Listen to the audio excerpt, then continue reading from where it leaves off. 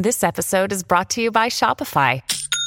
Forget the frustration of picking commerce platforms when you switch your business to Shopify, the global commerce platform that supercharges your selling wherever you sell. With Shopify, you'll harness the same intuitive features, trusted apps, and powerful analytics used by the world's leading brands. Sign up today for your $1 per month trial period at shopify.com/tech, all lowercase. That's shopify.com/tech.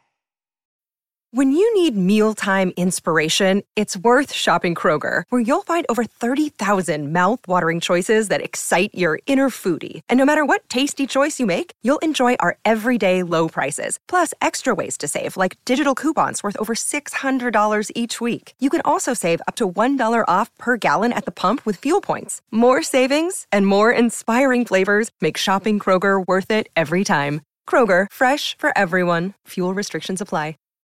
Look, Bumble knows you're exhausted by dating. All the, must not take yourself too seriously, and 6'1" since that matters, and what do I even say other than, hey? Well, that's why they're introducing an all-new Bumble, with exciting features to make compatibility easier, starting the chat better, and dating safer.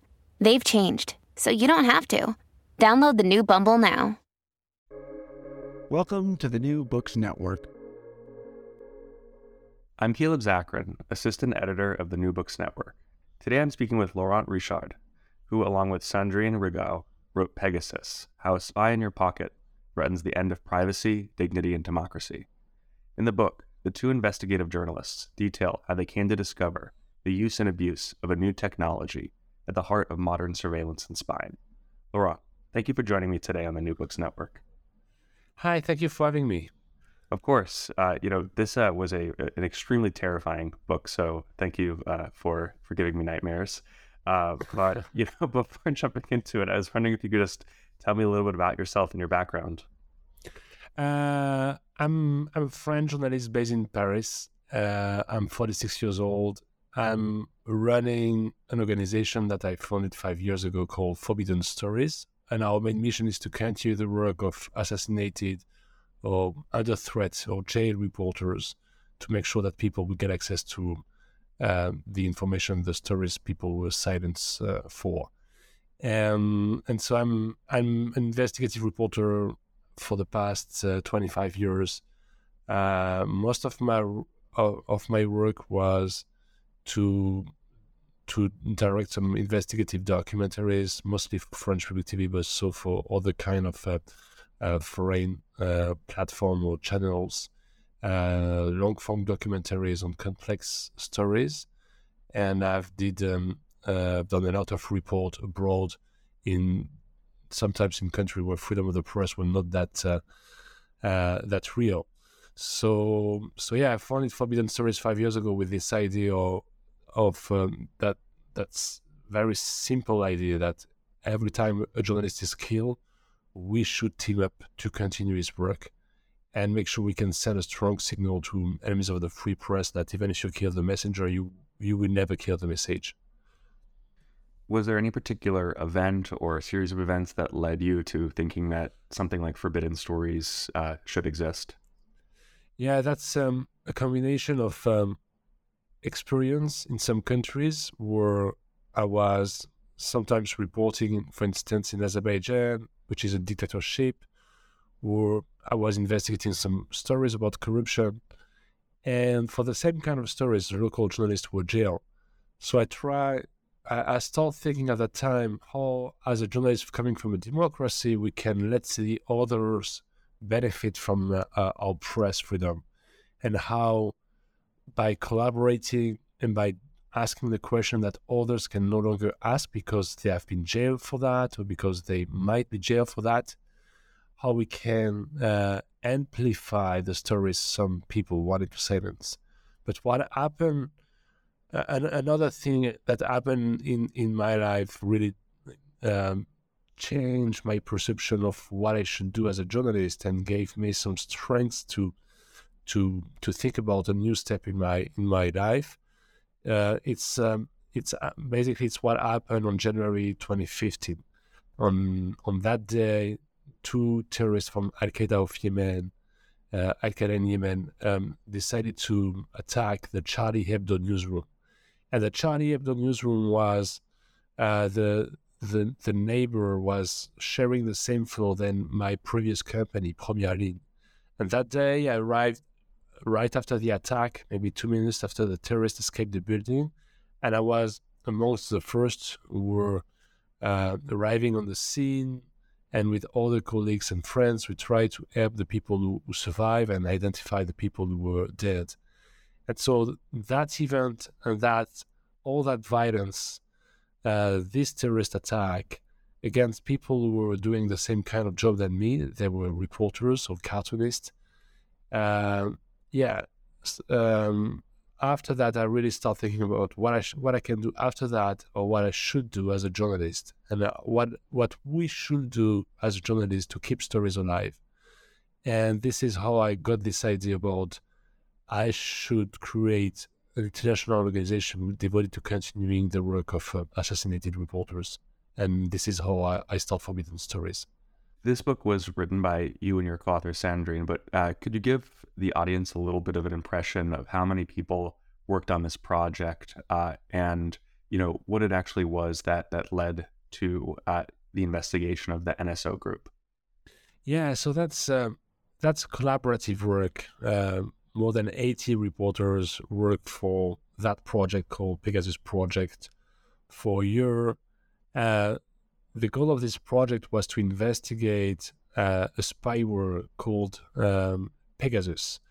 And Pegasus is the name of the spyware that is sold by a company that is called the NSO Group, based in Israel, a private company selling a spyware to state actors. Officially, this spyware is only sold to state actors to fight against terrorism, to catch criminals, to catch very bad guys. The beginning of the Pegasus project was when we at Forbidden Stories and with Amnesty International, the two organizations, we were both granted access to a huge leak, a leak of 50,000 phone numbers who were phone numbers of persons potentially targeted by this spyware, the Pegasus spyware.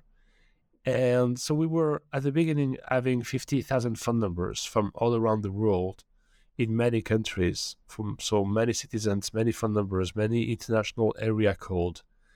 And those persons, some of them were targeted, some of them were just persons of interest, numbers who were entered into the NSO system. And the very first step was to identify the numbers, who was behind those numbers, because we were having in our hand a historical leak, a document that can tell you who is spying on who all over the world. And from more than 10 states like Saudi Arabia, Azerbaijan, Mexico, states who are very well known for having very bad track records in terms of human rights violation. So this is how the project started. And you mentioned that the NSO Group is a private company based in Israel. Is Pegasus the main product? What exactly is Pegasus, and why did the NSO Group decide to produce this spyware? So Pegasus is one of the spyware that is currently used by different states to spy officially on terrorists, to prevent terrorist attack, to catch the criminals. In reality, we were able to observe a broad misuse of the spyware. We discovered through the list that the spyware were used against journalists, against lawyers, political opponents, dissidents, people who were not terrorists, people who were not criminals. So this company, NSO, is a leader of the cyber surveillance in the world. Is a startup based in Israel, which is a country that is for the past years have been a long time pioneer in this area of cyber surveillance, and that company, the NSO Group, really was able to produce one of the most sophisticated spyware that country have been able to use. This spyware can activate your camera. This spyware can read your encrypted messages. This spyware can give you so many information about your target. Basically, the spyware is taking entirely the control of your device without you knowing that. That's what we call a zero-click infection. You don't know that you are the victim. You're already the victim. The spyware is running into your device, and it's collecting all your information, transferring all your personal information, videos, photos, emails, password, messages to people who are surveilling you. So for basically intelligence units working from state who are the NSO customers. And that kind of information might be used against you at some point one day. Who are some of the customers of NSO? I imagine you were able to find some of that out, and I'm sure some of it was also hard to pinpoint. Yeah, the NSO is having more than 40 customers all around the world, which they sell to the Pegasus spyware. So many states, including in the European Union, you have many European countries who are using both the spyware. The thing is more about who you want to, who you are able to sell the spyware to. When you start selling the spyware to countries like Saudi Arabia or Mexico, where there is a very high level of corruption, Saudi Arabia was able to kill some journalists in some consulate, or Azerbaijan, who is tracking the dissidents all around the world. From the beginning how it will hurt, and that there will be some misuse of the technology you are selling to. So during that Pegasus project, with 80 reporters, we were not only investigating a company, but more than 10 states and quite dangerous states who are spending millions to surveil people, so including ourselves. So the only thing we didn't want was to be the next one on the list. So we tried as much as we can to stay under the radar and to communicate with very safe communication channels within the group so we can work as a journalist efficiently. Can you describe how you managed to ensure that 80 people didn't get hacked during the investigation? Because I imagine by just participating in this, you were putting targets on yourselves. Yeah, it was quite challenging because some of our partners actually have been already targeted, and when we got access to the list, we saw immediately that some people we were working with were on that list. So we were in the middle of the COVID crisis, so it was difficult to call the people. And of course, you don't want to call someone that is under surveillance because you know that you will be surveilled during your conversation. So we found ways to meet in person, physically. So this is how we did that. And then Amnesty International Security Lab was more than a strong partner in that collaboration, was able to invent and create a very sophisticated and secure communication protocol for the 80 reporters that I cannot describe precisely, of course, but it was a way for us to stay under the radar as much as we can. And of course, it was challenging because we are just journalists, so we need to. One of the very important steps was to reach out to people that we were seeing on the list. We were seeing their phone numbers, so we were reaching out to them, telling them that without revealing the nature or the scope of the investigation, that we were having reasons to believe that they were surveilled, and that we needed from them their device to make some forensic analysis. And to convince them to do that was quite tricky because it's not that easy to give your device to 80 reporters. So we did it well. We get a lot of success in making a lot of analysis of a lot of device, and we found traces of infection, which was really one of the key things of the project was Amnesty International Security Lab, with their own expertise, was able to find traces of infection, to prove what happened, and to prove that those people were real victims of that cyber surveillance. You've mentioned a couple of countries that were purchasers of the NSO group's Pegasus software. How does the NSO group decide who to sell it to? Like, I imagine that the Israeli government probably has some say in who they're allowed to sell to. Was there any sense of concern on behalf of the Israeli government about some of the customers? Yeah, so it's true that the Pegasus spyware is considered by the Ministry of Defense as a weapon. So it's a military weapon, basically used against civilians. So the company NSO has to get the green light of the Ministry of Defense of Israel to make any kind of contract with any kind of state actors. So when NSO was able to sell the spyware to Saudi Arabia, it was with the green light of the government of Israel. So this raised a lot of questions. We understood that at some point as well, NSO was used by the government of Israel as a tool when Benjamin Netanyahu was visiting some countries and visiting other head of states. He was proposing them to sign a contract with the Israeli company NSO Group and to sell them so they can use the Israeli spyware.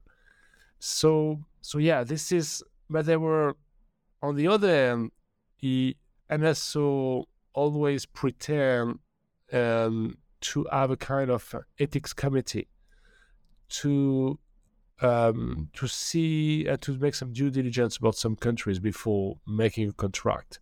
But this is really where NSO is not transparent at all.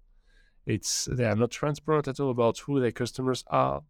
They are not really transparent about what is the due diligence process.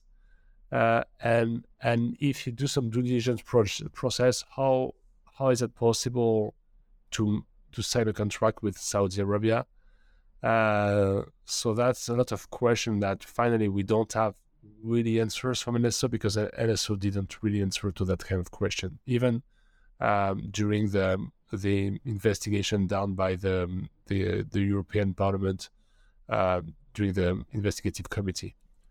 During the whole investigation, what would you say for you personally was the biggest surprise? The very first thing that was very surprising for me and was very scary was the scale of the misuse, the scale of the threat against democracies, against global democracies. Many countries at the same time using exactly the same spyware sold by a private company without any kind of accountability, transparency, lying to citizens, targeting them, and getting from the citizens many information at the same time to make sure that they won't publish their stories if they are journalists, make sure that you will identify the sources of a journalist, make sure that you can silence a dissident. So this is a perfect tool for tyrants.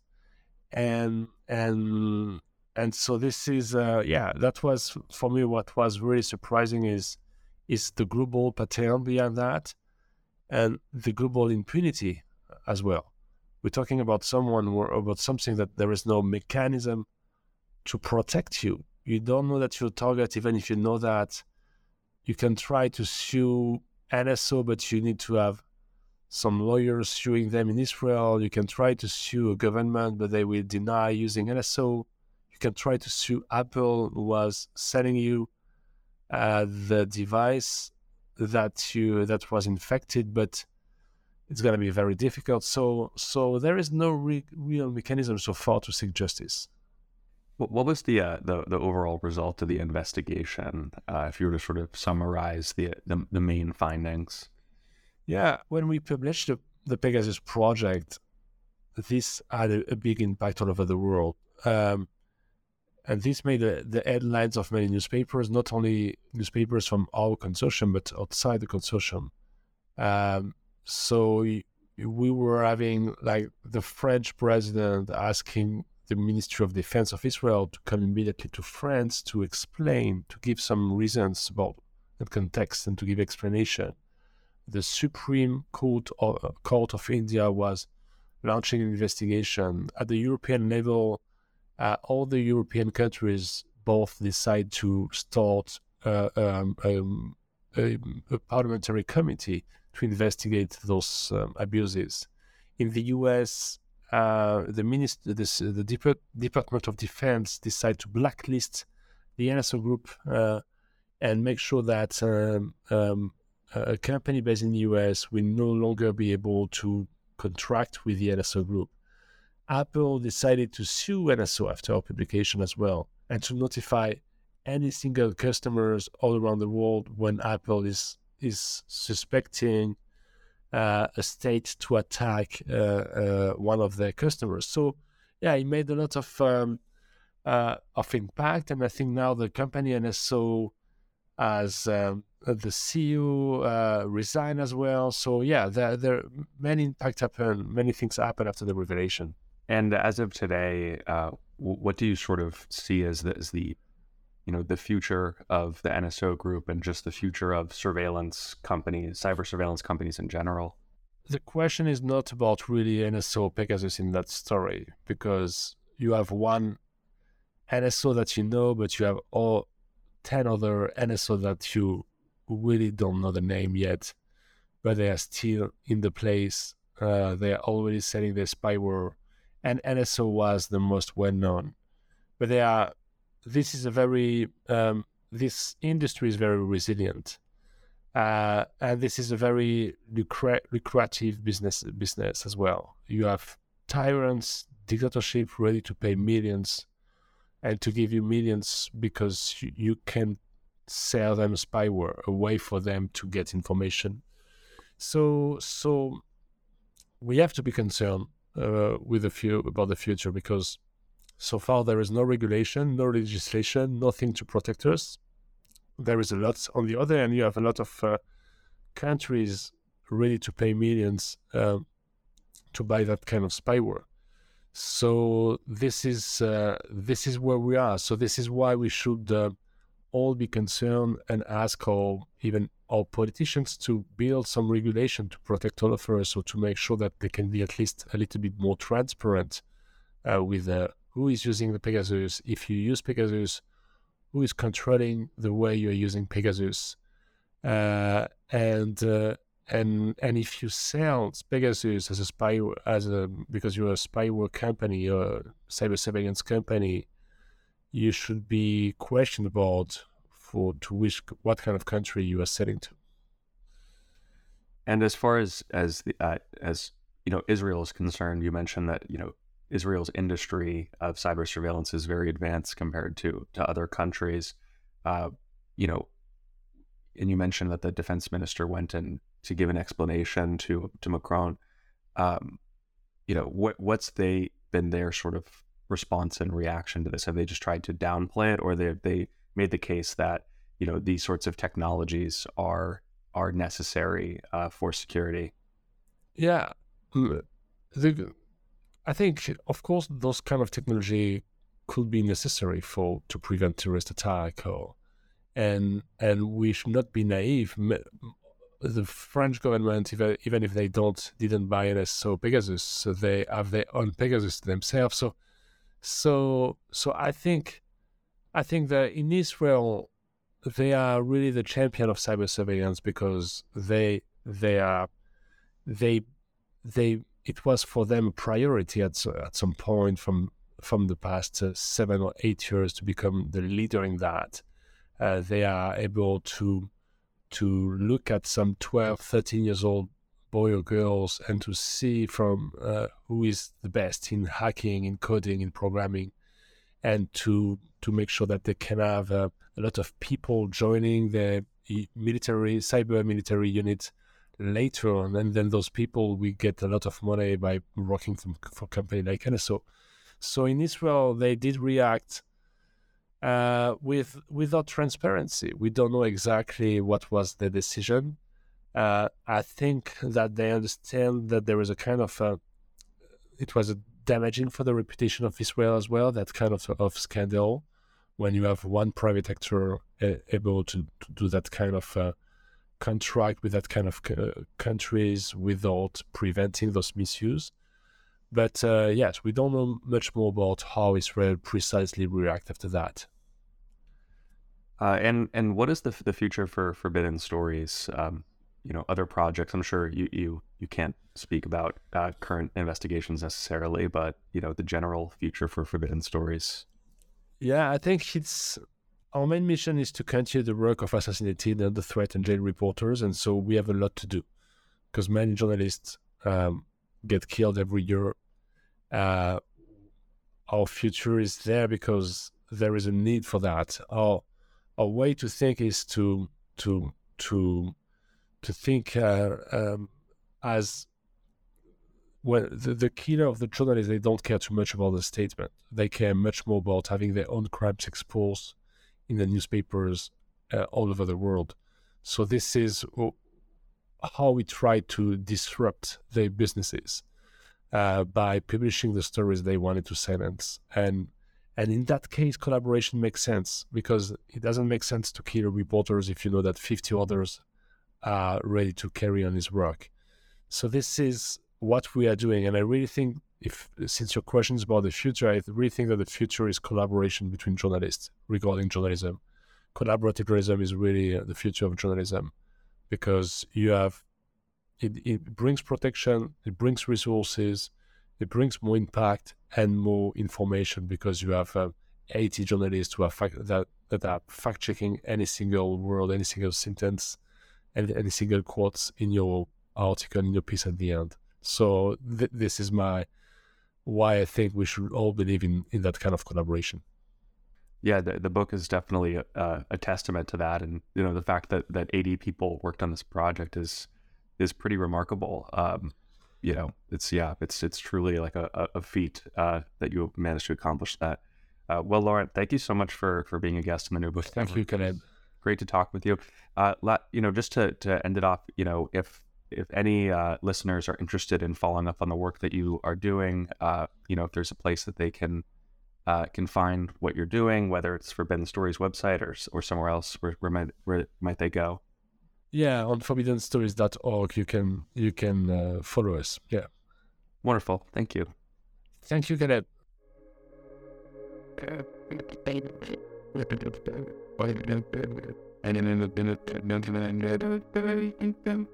And